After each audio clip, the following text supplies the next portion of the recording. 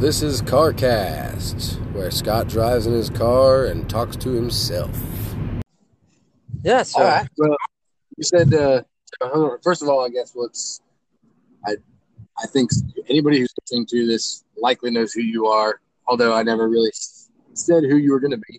So, obviously, I'm Scott. I'm driving home. I'm talking to Will, and if Will, you want to introduce yourself at all, I'm not sure what you want to say, but the floor is yours. yeah. My name is Will. Scott's only sister's fiance. And I'm driving home from work as well. And I've listened to Scott's first 4 podcasts, I think it is. So Yeah, 4 or 5. I think this is 6 actually. This is 6. Oh man, Yeah. I guess I'm behind one. Did you do one this morning? I did. Yeah. Oh, fantastic. Well, I'll have to catch up. So anybody who heard that one, I think I mentioned in there that I was going to be talking to you on my way home. So I wanted to get one out this morning so that if anybody does listen to them regularly, they would know to tune in, pay attention. Really? But yeah, so you're the lucky guy who's going to have some awesome brother-in-laws soon. Yes. I agree. How long is your drive home? It's usually like a half hour, but I've actually only like 20 minutes from the house. Okay. But, All right. Well, but maybe if I put the headphones on, I can hear you if need be. So. all right. We'll figure that out. Okay, now? Yeah, I can hear you. Perfect. Cool. I'm a little less All right. distracted. Yeah. All right. Well, so we talked a little bit beforehand about an idea, something to talk about. I mentioned it in episode 5 this morning. I talked about kind of what we were going to talk about the fact that we both are computer programmers, we have backgrounds in computer programming, development, software engineering, however you want to say it. It's kind of an awkward thing because there's like a whole bunch of synonyms for kind of the job in the industry. So I'm not sure what you called yourself or what you would say you did, but I've gone on business trips for work.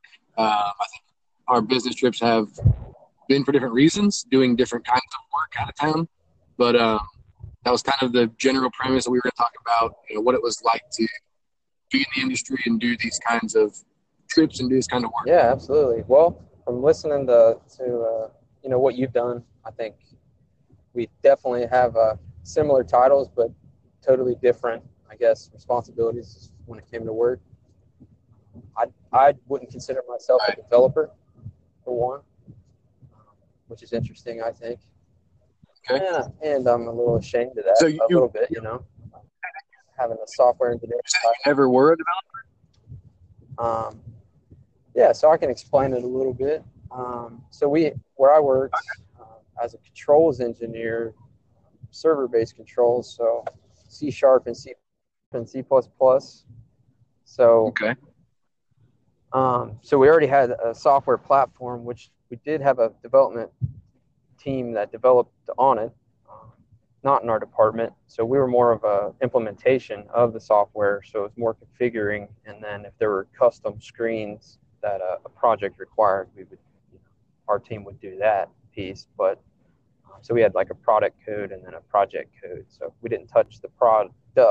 We touched the project code. So if there was a product screen that we wanted to enhance or add something to, and not just have the default screen or default layout, we would move that over to the project side and then, I guess, develop it from there.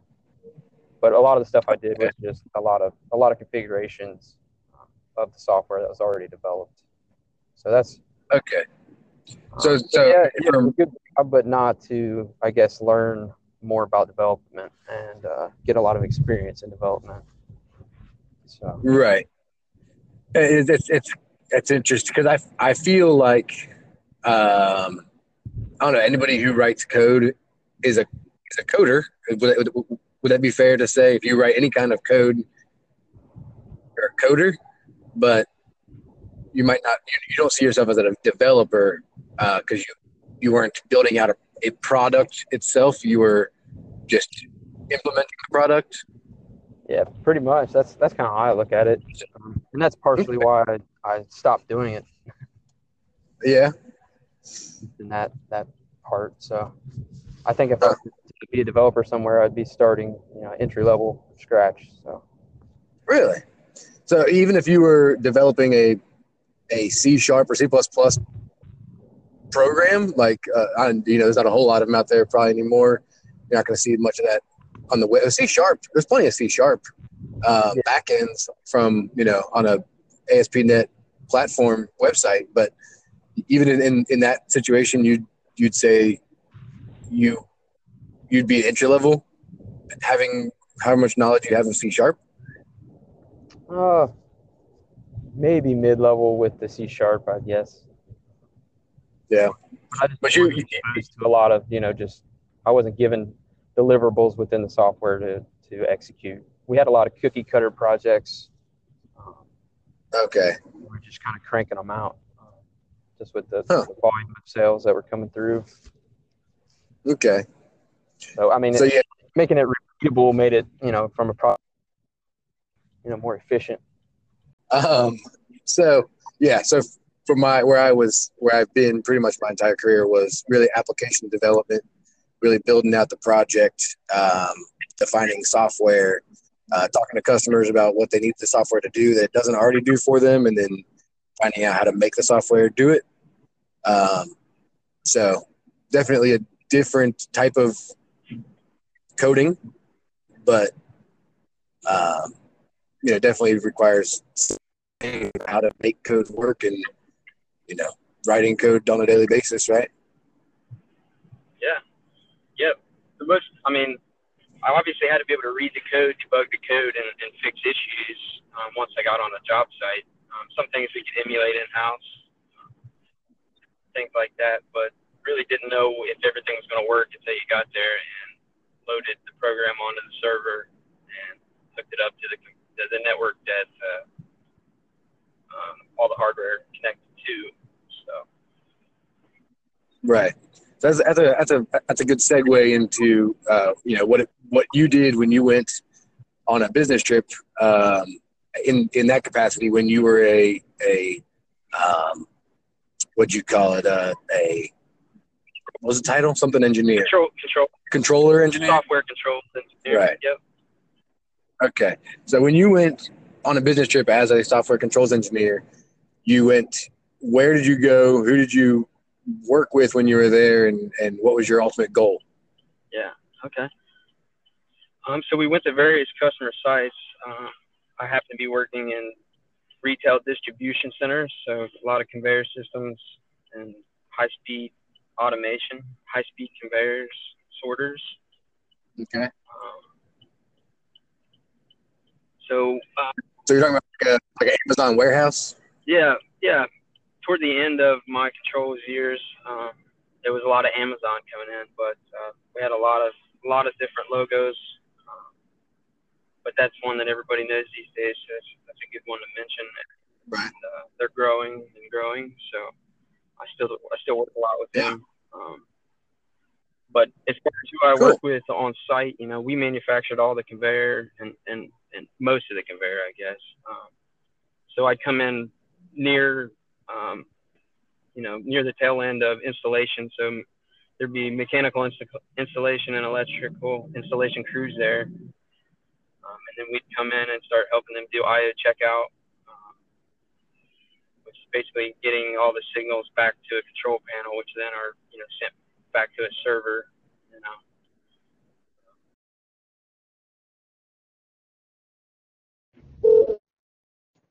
Hey. Yeah, I think I'm going to try this. So I've done this before in the past. I have an app that can just record phone calls, and then I'll just upload it into the Anchor app to make the actual podcast with it. So we're not fighting over the internet. We'll just make a regular phone call. I'll just record it on my end and put it in the podcast afterward. That makes sense? Yeah, that works for me. All right. So we'll just pick this. Where we left off.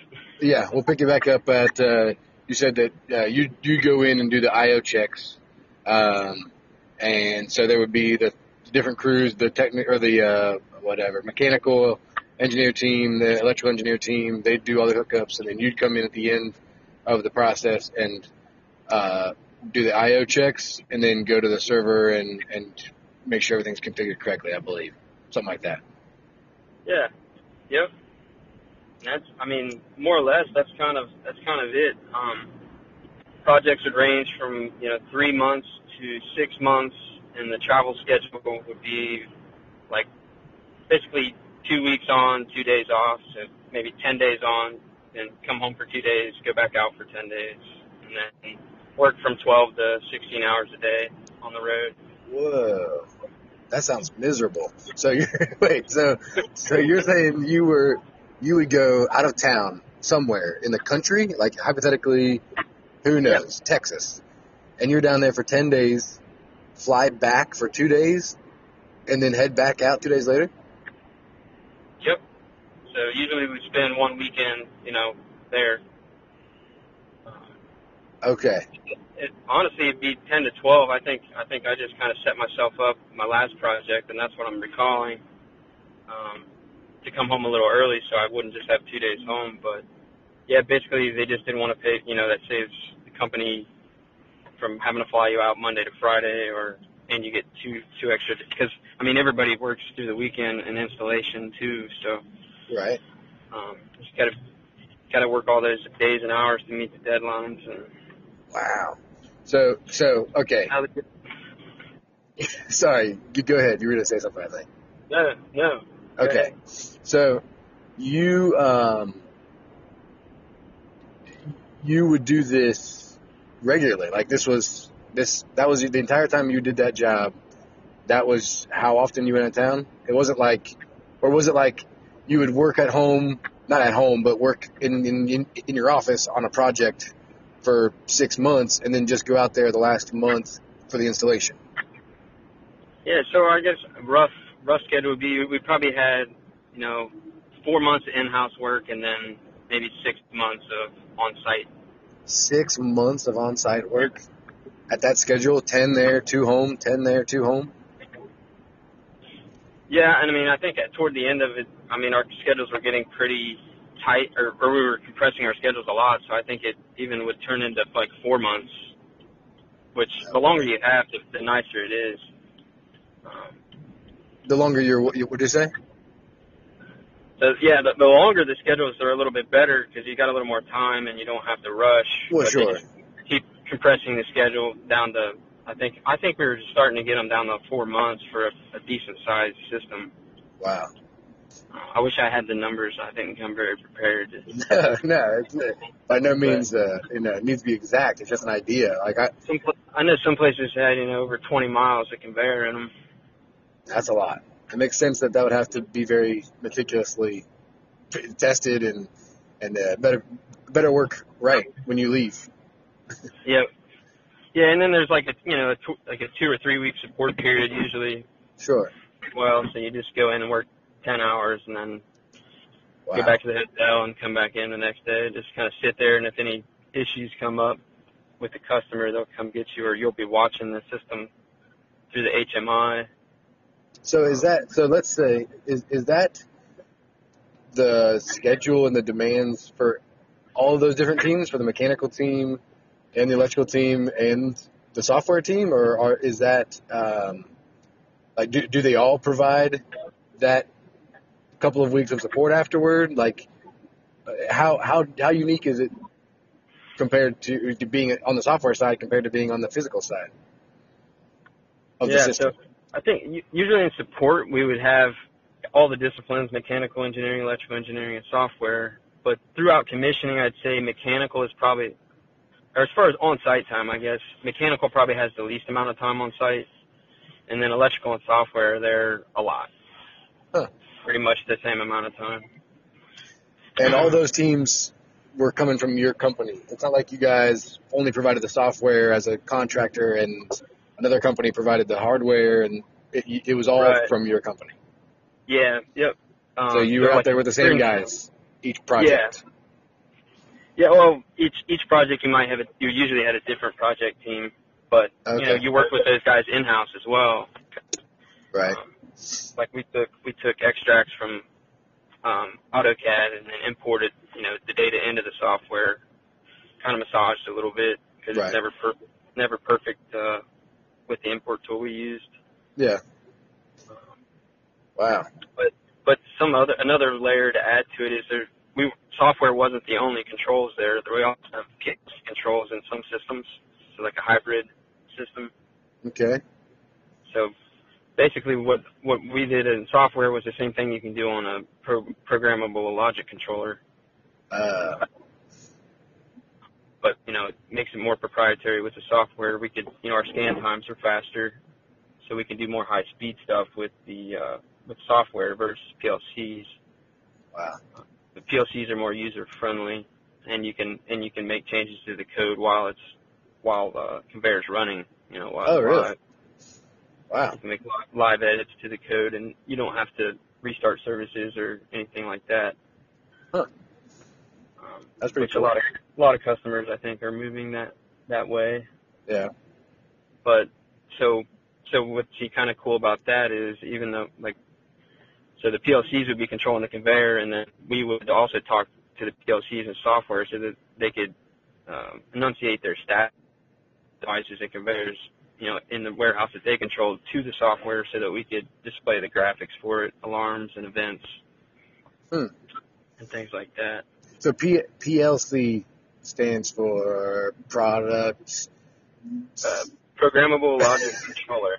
programmable logic controller. All right. So it's ladder logic. I think there's also, you can do structured text with it too, but typically you use ladder logic. It's just rungs. And I guess you can get as complicated as you want as well. Yeah.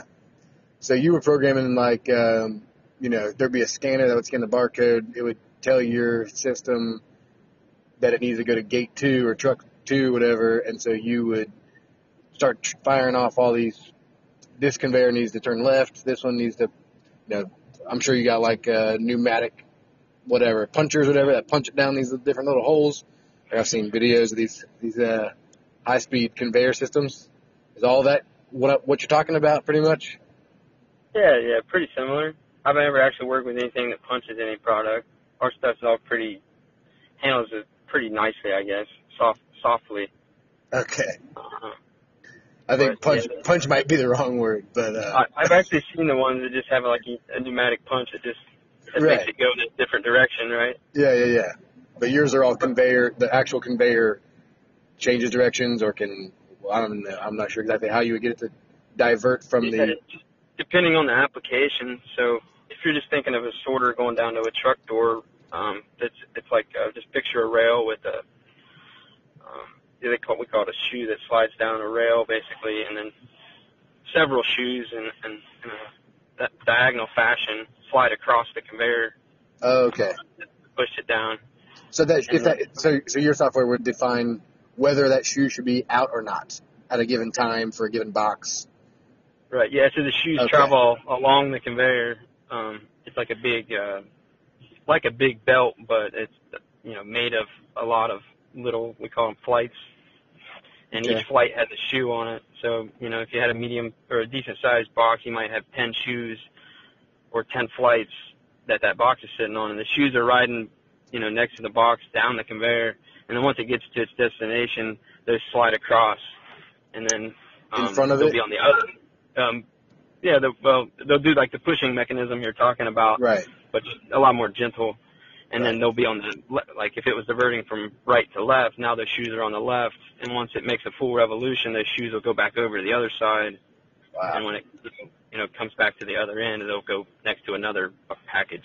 Yeah. I don't know if that's the best way to describe it, but we also have a conveyor that would change direction as well. We can go 4 directions at right angles. What? Like 3-foot zones, basically. So every 3 feet is independently controlled, and then so that you can picture straight ones that just go in one direction. Right. That you just want it to go straight, and then it can go to a place where it can either go straight, left, or right, and at that point is a special piece of that type of conveyor where you've got rollers that go forward and backwards, and then you've got these belts that pop up in between the rollers that spin left or go left and right, for instance. Goodness. And so does your software would your software track every package all the time and know exactly where it's at? Like at any given time, could you just say, where's this package? Where's this barcode located on my conveyor belt? Or is it more like the more tracking there is, the more expensive it is. So Sure. Typically we don't track throughout the whole system, but what you could do is just have different scan points throughout the system as kind of like checkpoints. Yeah. So we saw it here, but we didn't see it here. But as far as when you're sorting with those shoes, it's very tedious, or can be, depending on how close your boxes are together. Right. Tracking becomes more important when you're assigning these shoes to boxes. So from a scanner to a sorter, you're going to track basically from there to the end of the sorter.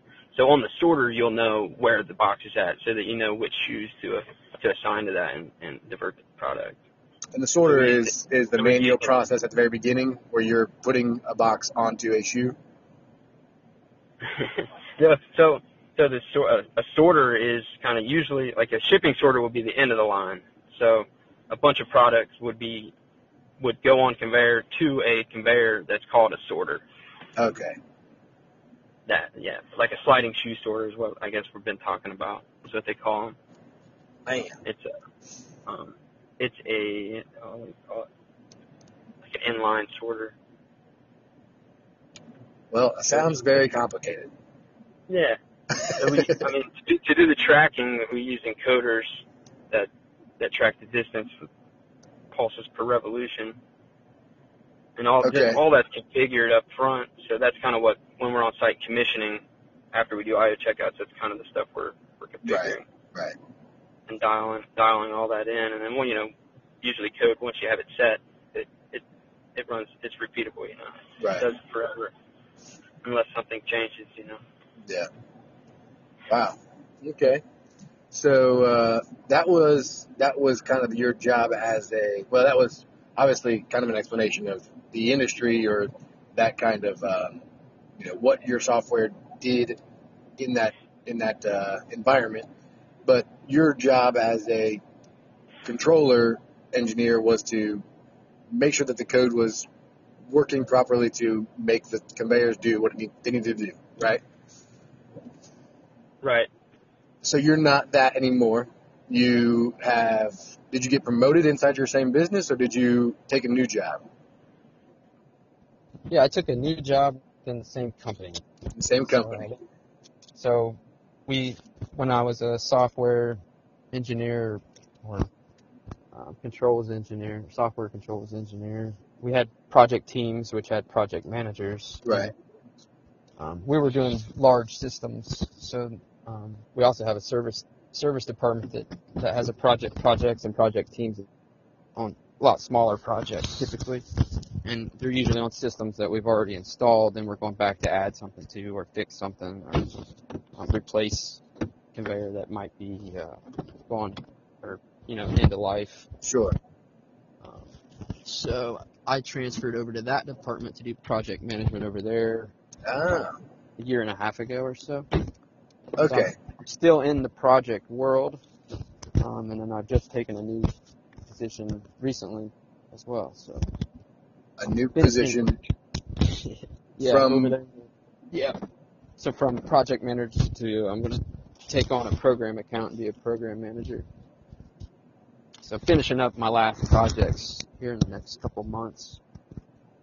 Okay, so let's see if I understand everything you just said. So you went from being one of the guys writing the code to make sure that conveyors functioned correctly, to being a project manager who coordinated I'm guessing, things like scheduling and task prioritization and, who's going to do what work within a task, but for the support side of a system as opposed to the creation and installation side. Right. Okay. So then you went from there. Now you just took a brand new position.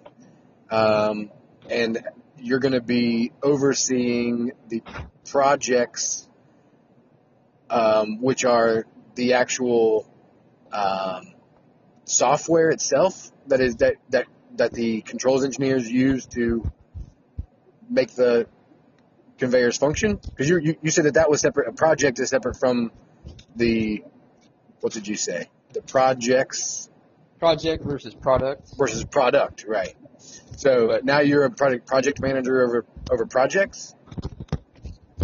No, I'll try to say it a little bit cleaner than what maybe I did before. So like I was on a project, on projects, or I was being assigned projects, right? What I would charge to as a software engineer. Right. And I had other engineering disciplines, and then we had a project manager over top of us. So that's what I am now, just in the service group. So we still install conveyor, have electrical engineers, mechanical engineers, controls engineers, and that's what I've been doing for the last year and a half, and I'm finishing up on. Right. And then now I'm going to do program management, which is for just one customer. So it's kind of like I guess I would look at it as like a step above the project manager. So I'll oversee all the service projects for one customer. It's kind of like an account manager. Yeah. Yep. So I'll work close with sales. Okay. Support. I'll still oversee project teams and handle more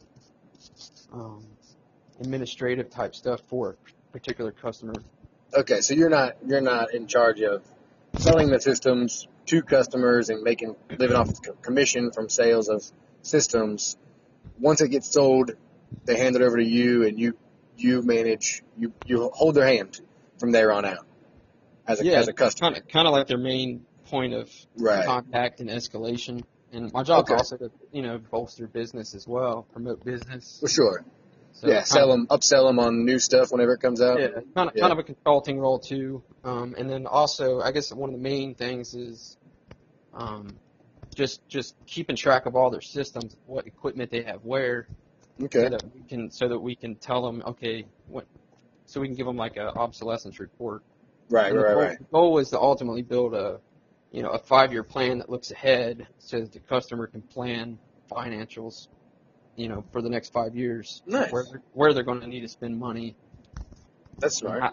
And how to budget because they can't keep track of all that, which is a good thing for us. Right. But that makes you tell them when to buy stuff instead of them figuring it out for themselves. Right. So I mean they're very, very smart customers out there too. Right. I'm lot sure. Of customers we have contract maintenance with.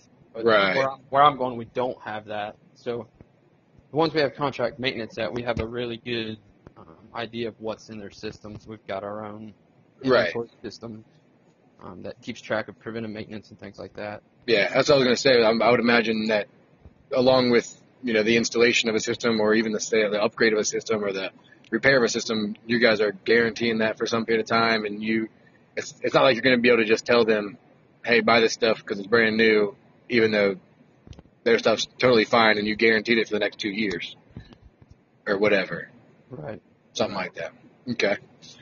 So that's interesting. So does that come with less travel? Does that were you traveling as much as a project manager for the services team as you were as a controls engineer? Definitely less. Okay. More weekend work though, because it was support facilities that were live. They were running production mostly 24 hours, you could say. Yeah. So most of their downtime would be on the weekends and the mornings, or that's just when they preferred to take their systems down for 12 to 48 hours for us to do our projects real quick and get out. Right. So less travel, and that's kind of what I've been working toward. Right. To get more of a family. You're not telling me anything I don't know. That's for sure. The whole travel was fun when I first started, because I had never even flown on a plane before I started doing that work. Really? So I'm glad I wasn't scared of airplanes and things like that. Only one way to find out. Trial by fire. Right? Okay, so I'm guessing, so that means that going into this new position, which you said you're finished up your last couple projects, I'm guessing there's some kind of couple-week timeline, something like that, but will that be even less traveling? That'll be more, or will that be more traveling just when you want to schmooze a customer or meet up with a customer? Kind of both, I guess, and then there's kind of a question mark there too, just because I'm not quite in the thick of it yet. Right. But I think it'll be more kind of maybe like how you describe your travel, a little bit more as like a sales trip, or right. Hopefully during the week, because I'm not going to be able, or not going to need to turn their system off to Right. work on something, I hope, unless I get drug into a project or a problem. Yeah, I'd imagine if one of your clients has issues, you need to, be there to encourage them, or maybe not encourage, but to reassure them that you guys will get it knocked out and taken care of in a timely manner. So you'll be holding their hand and kind of driving your services team to get the job done as fast as possible, kind of playing that middleman. Yep. Ultimately, just doing everything I can to keep the customer happy and keep their business, keep them coming back. Nice. That's kind of how it's been spelled out to me. I know up front, I think I'll be traveling to some old facilities and trying to figure out, what needs done, if something is in really bad shape, to kind of advise them a little bit on what they should do, or assess their systems, I guess, more or less. Right. Take a health check. Give them a checkup. Yeah. Yep. We have an assessments team too, but that's another thing to figure out, I guess. Usually we sell. Probably work with them. Yeah. So I don't know, as a program customer, maybe that, in a future contract that might be included. We do the assessment for free and then sell you everything else. Right. Yeah, I'm not sure what you might even have some what's it called, latitude. I'm excited about the new job, new role. Yeah, those are always exciting. Does that come with a pay bump? Is that a prestige bump in the company? Is that a big thing? It's fairly good, I think.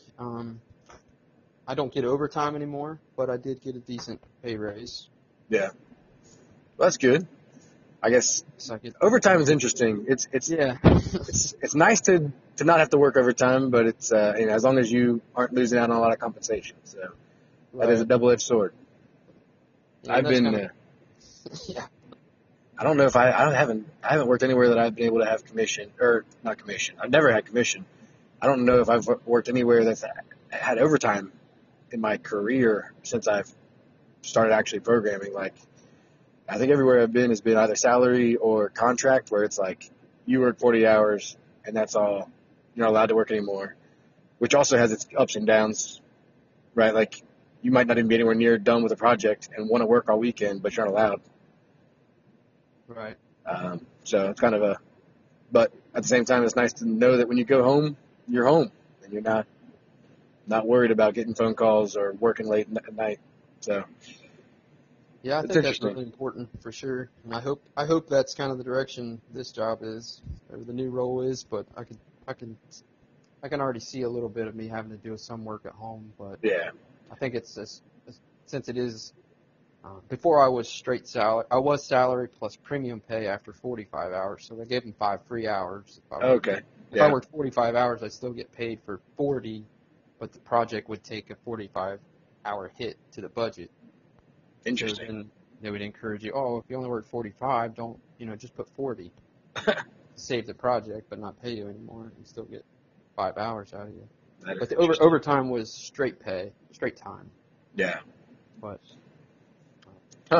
I'd say if they got rid of that, they'd probably have a hard time getting people to come on board.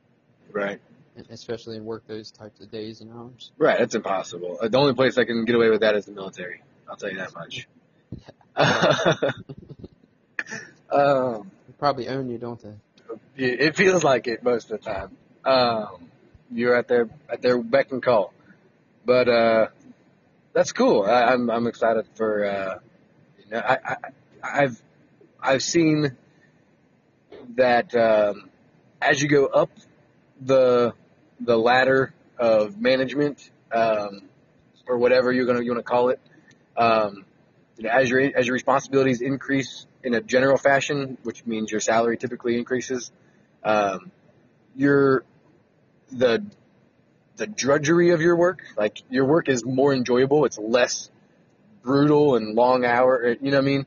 But you still have random expectations. Customers, if you're working for customers will get a hold of you whenever they want to. If you're working for, if you have people working for you, you're going to be in charge of if they're calling in sick and managing them and reprimanding them for mistake. You know what I mean? So it's a two-edged sword as well. Yep, absolutely. That's interesting. I haven't gotten up to there. The next. I still don't have anybody reporting to me. So. Well, you have an entire project reporting to you. Not really reporting to you, probably, but kind of depending on you for coordination. Got a lot of dotted lines. That's what they call them. Dotted lines. People that are depending on you, but you're not responsible for it. You're matrix to them. So like my program customers supposedly will get once we have enough business in the pipeline, we'll dedicate a project manager to that customer as a program customer, so that they get to see the same face over and over. Right. And, build that confidence with them, so that that they're more willing to keep buying and promote that kind of a relationship with them. Yeah. So when a customer keeps seeing different people, it's like they have to start over from scratch every time they do a project, and they kind of like it's not as efficient. For sure. And, yeah. You kind of lose the relationship. Right. So that's kind of what I've been. That's what I've been as a project manager for program customers. So. Okay. I've just been handling business or projects with a few different customers. Okay. So in the future, building those relationships with a different customer. And now I'm going to be leaving them, so hopefully they're not too sad. I'm sure there's somebody else will come around and be able to talk to you when they need services or whatever. Maybe you'll get Anybody them. Want to be a project manager? Let me know. Well, not right now, but now I do. I've talked. So I was a product. You've only got 3 kids already, Scott. You're right. I do. You're in the military, so you're away from home once a month or whatever. Well, it feels like more than that, but no, it's. Hopefully it calms down after March. I'm gone for 2 weeks, but we'll see how that goes. And if you listen to episode, I don't even know what this morning. This morning's episode I talked about the year leading up to my deployment. I was gone ungodly amounts of time. It was insane. So if you want a view into how ridiculous the Army can be about taking you away from home, there's a good listen. I'll definitely circle back and catch that. Yeah. So yeah, my experience, really my entire career has been quite different. I'm not sure. It's an interesting thing where, so my career started at a startup, immediately thrown into the fire, learning web application development, which was awesome. Learned enormous amounts of information before, I never went to school. Well, I went to school for a little bit, but didn't get a degree, didn't do web development, just got this startup job. And it was awesome.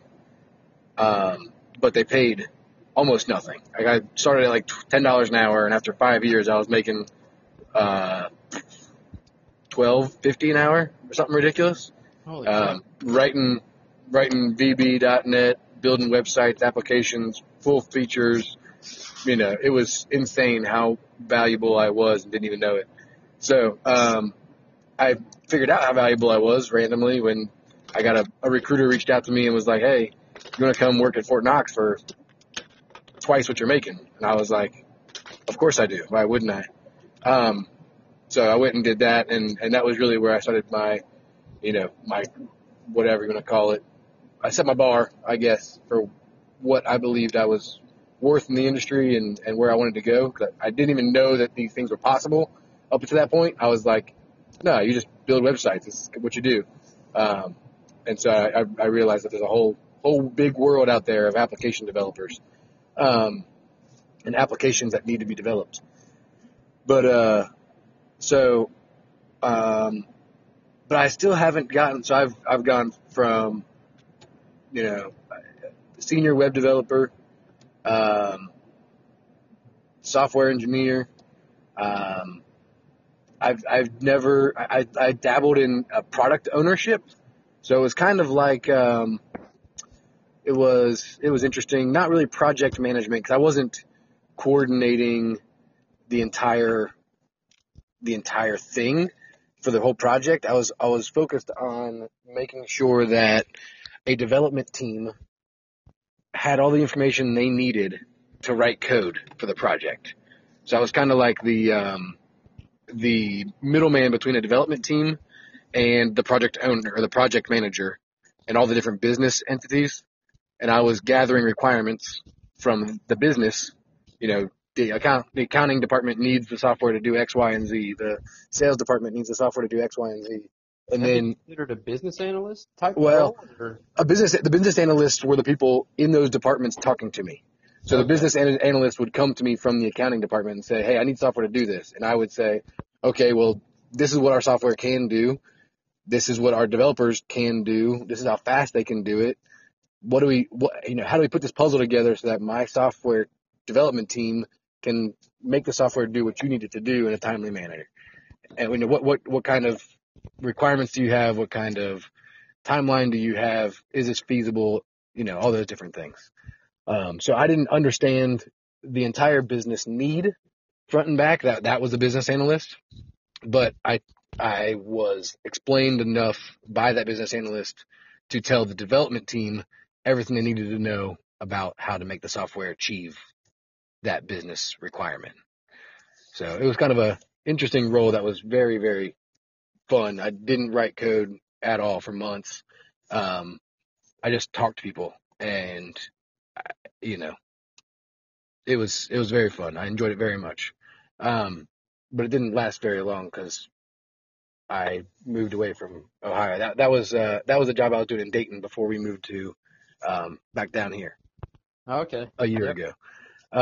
So then I moved down here for a software engineering position.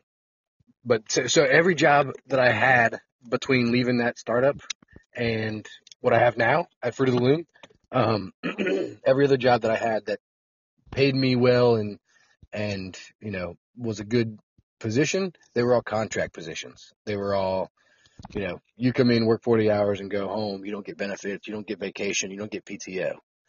So those were less desirable. And so when Fruit offered relocation, vacations, the salary, all in one, I was like, that's a no-brainer. I'm coming. So that's how we got back down here. I was going to say, I was going to ask you, did you move for salary or to move closer to your wife's family, Well, it was kind of the perfect storm. Yeah, it sounds like it. Yeah. It was really, we couldn't have moved without the relocation benefits. So what happened was Fruit had a position. So I was laid off from one job, from that startup, actually.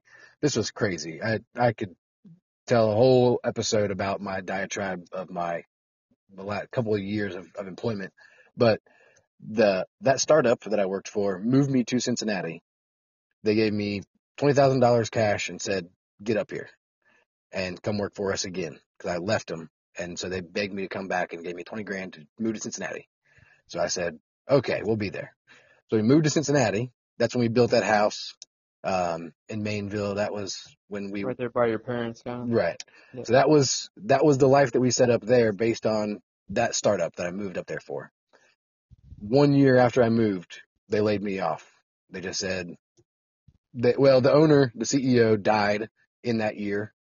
The entire company took a turn that I didn't like. People were, I just didn't agree with kind of the direction of the company after he passed away. He was really a big anchor, and it was his vision.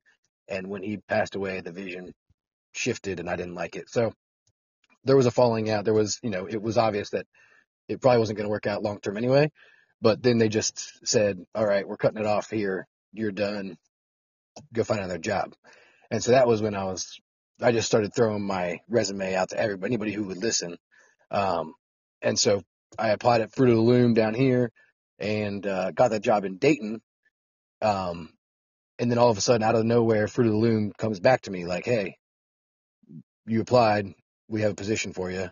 What do you think?" And I was like, "Okay, well, I can start exploring this, right? Just to see what they have to offer. But I don't think I'm going to leave because I just started another job.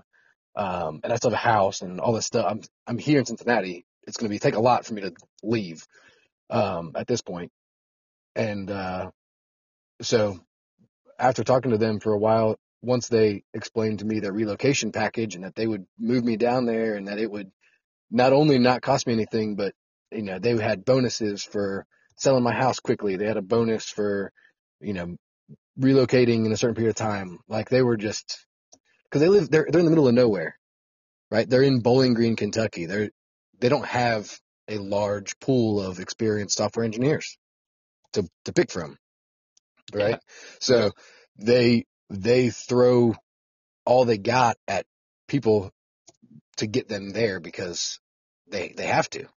So when they offered all that and explained all that to me, then it became vividly clear that this was an opportunity that I've never gotten before with all these benefits, this position. And so we made the move. So, Right. So let me ask you, was the Dayton position, was that a contractor position too? it was contract to hire technically. But I was on contract when I was working there when I left.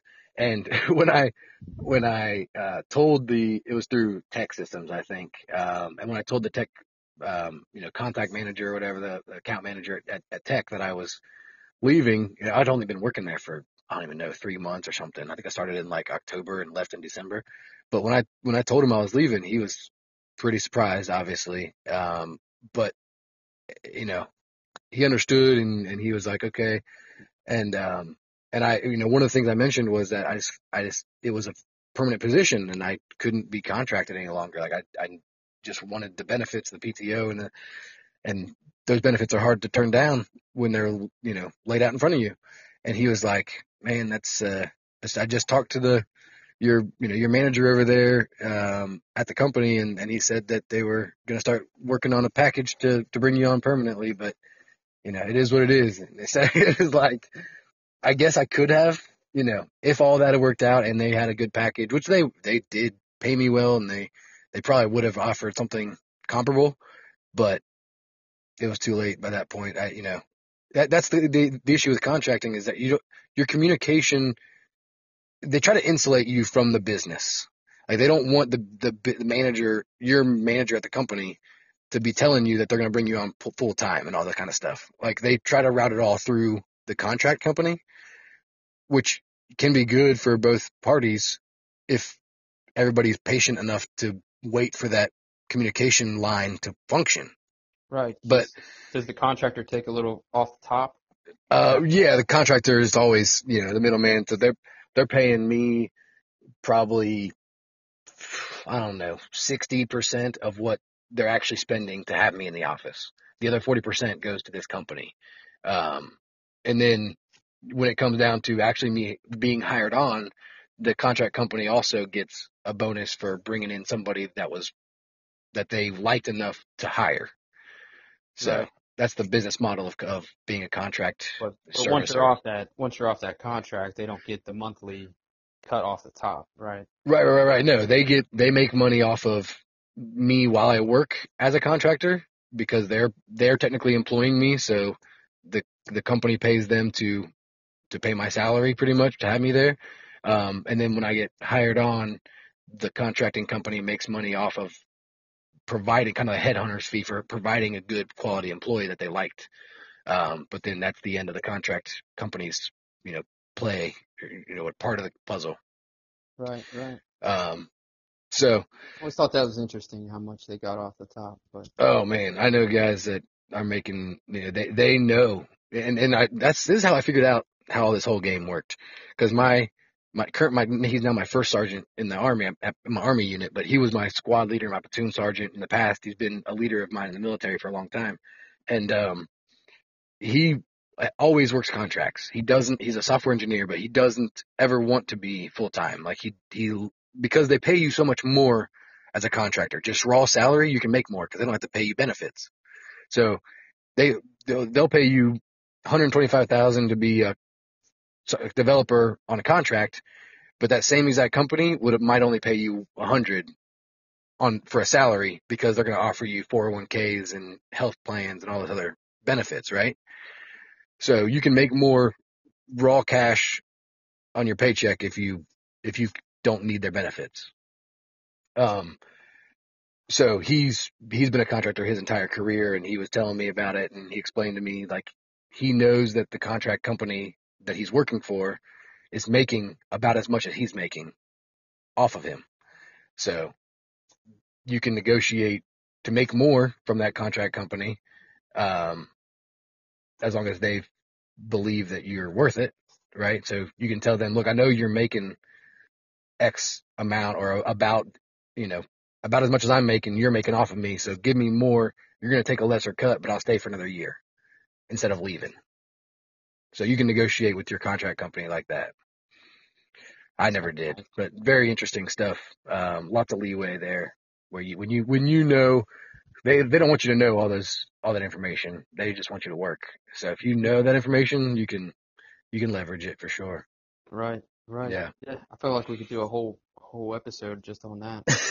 I've got a friend that's his job at a staffing company. And Yeah. my brother Jeremy, of course, has explored doing that. I'm not sure. I haven't heard about that in a little while. But I'm not sure where they're at. I know that they've mentioned a couple things in some chats about talking to people. But yeah, there's definitely money to be made. You just have to be really trustworthy, and you have to be able to pay the contract employee. right. And so you have to have the whole payroll set up. The whole startup part, the Right. capital to start it up is probably the biggest barrier. Yeah. But very interesting stuff. It's interesting how different So two different people who write code can be. when that startup moved you up to, where were you living, I guess, before you came back to Cincinnati for the startup? Were you in Fort Knox? Is that what you said? I was working in well, I wasn't technically working in Fort Knox at that time, but I was living down same place we live right now, Russell Springs. We moved down here, which I also explained during episode 5, but we moved down to Russell Springs when I got deployed to Afghanistan, and then we lived down here for, I don't even know, 3 or 4 years between my deployments and when that startup moved me back to Cincinnati in 2017, I think. So probably 5 years we lived down in Kentucky, down here. We moved back to Cincinnati for like 18 months. I was going to say, it didn't seem very long. It was not. It was a lot of headache going back and forth, man. If you can stay in one state, I strongly suggest it. But, you do what you got to do. Yeah, without knowing that background, I was like, man, Scott's crazy. He just built a house. He just got this new job, and now he's packing it up, selling it, and now moving down there. I mean, I heard you'd gotten the relocation, Right. funds and stuff, but yeah, without that, it wouldn't have been possible. But no, there's a lot of things that blew my mind. But we built that house we finished it in December 2017. We sold it in January of 2018, and we made $10,000 on it. that's awesome. That land, that property, whatever, matured, or what's it called? Inflated that by that much, in a year. It was that blew my mind, just the fact that it appreciated, that much in 1 year. But yeah, so things like that, when we started running the numbers, and even just before we made a decision to move back, I think we talked to a realtor, and when he told us what he thought we could get for it and all that, we were just like, this seems insane, but everything seems to be working out. Like, if all the numbers didn't work out, we couldn't do it. If all the timing didn't work out, we couldn't have done it. But everything fell in place, and we get down here and we end up being able to build another house. That I now at this point, I don't ever want to move again. I'm done moving for the rest of my life. I don't care. There's nowhere else I could go. The only issue here, which is why this podcast even exists, is because I have to drive an hour to work. Like, there's nowhere to work. Like, I'm not driving 15 minutes to work. That doesn't exist. Not to make what I want to make and do what I want to do, right? Unless I work remote. There's remote development jobs, which I might end up doing one day just to sit at home and write code from home. But I'm not going to be able to go to an office within a half hour of my house and do what I do and make what I make doing it. So it's worth driving. I think it's crazy to know what, 28, 29 years old and you've already built 2 houses. You don't even know, man. And you don't have a college degree. You don't even know. It's insane to me to think that I've built 2 houses. I've owned 3 houses. I owned a house down here before we moved up to Cincinnati.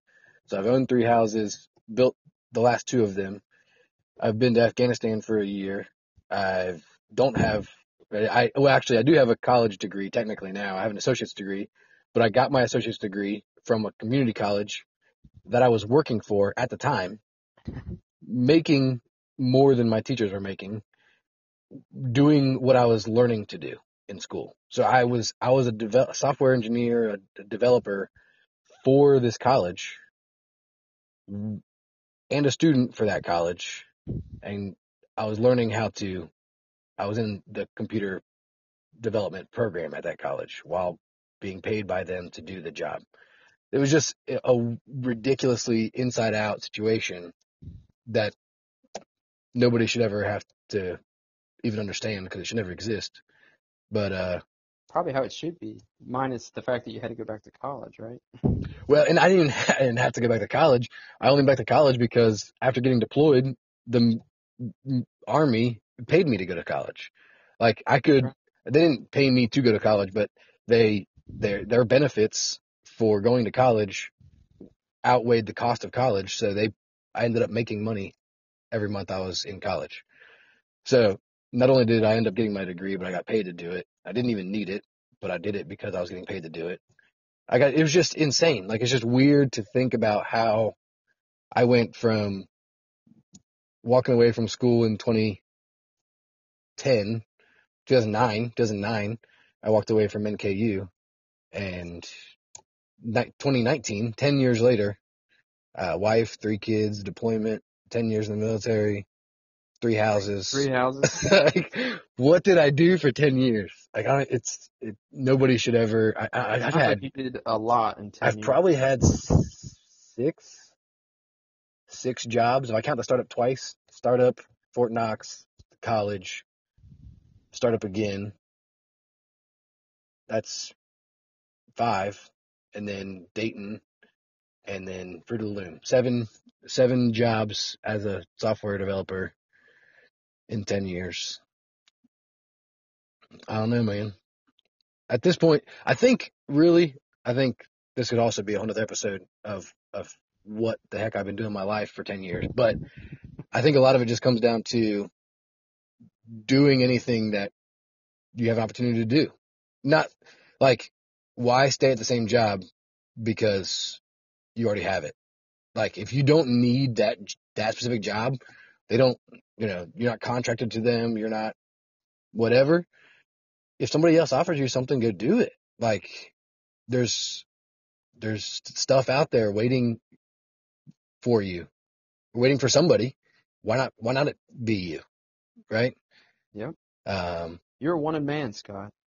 Well, not me particularly, but I think you have a very unique situation.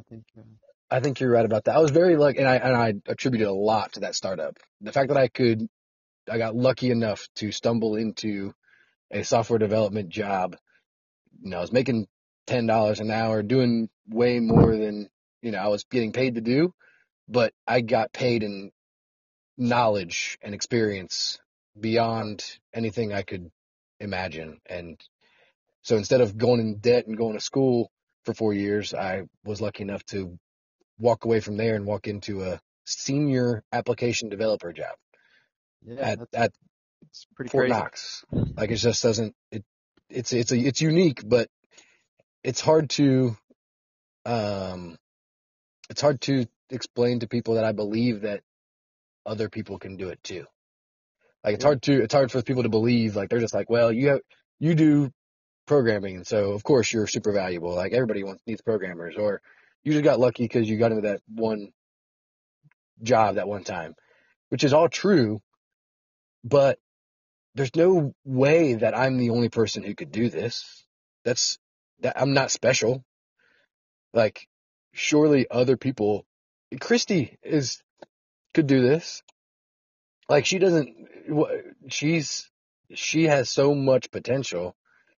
It's just a Right. matter of being willing to take the best thing that somebody gives you and not feel bad for leaving the company you currently work for, or, feel bad for moving. Like sometimes you have to move or drop everything you got and go dive headfirst into whatever the thing is. It might not always be an employer or whatever, but it's just, if you see an opportunity, if you don't seize it,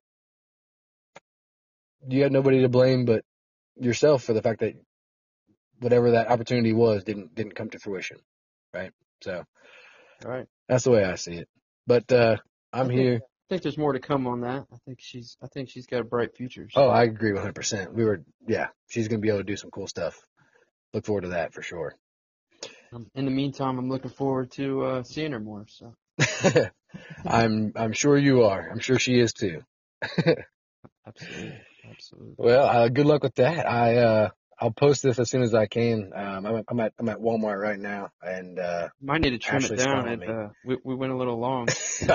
I'll find something to do with it. It might be a couple episodes. I don't know, but it was well worth it. I enjoyed it very much, man. Well, if you ever need somebody to talk to besides yourself in the car, All right. I'm definitely willing to do it again. Well, I will take you up on that for sure. Maybe talk about not talk about myself as much on the next one. It was all good. I was very interested. Ashley's calling me, and she's calling me like crazy. So Go for it. all right, man. I'll talk to you later. Bye. See ya. Bye.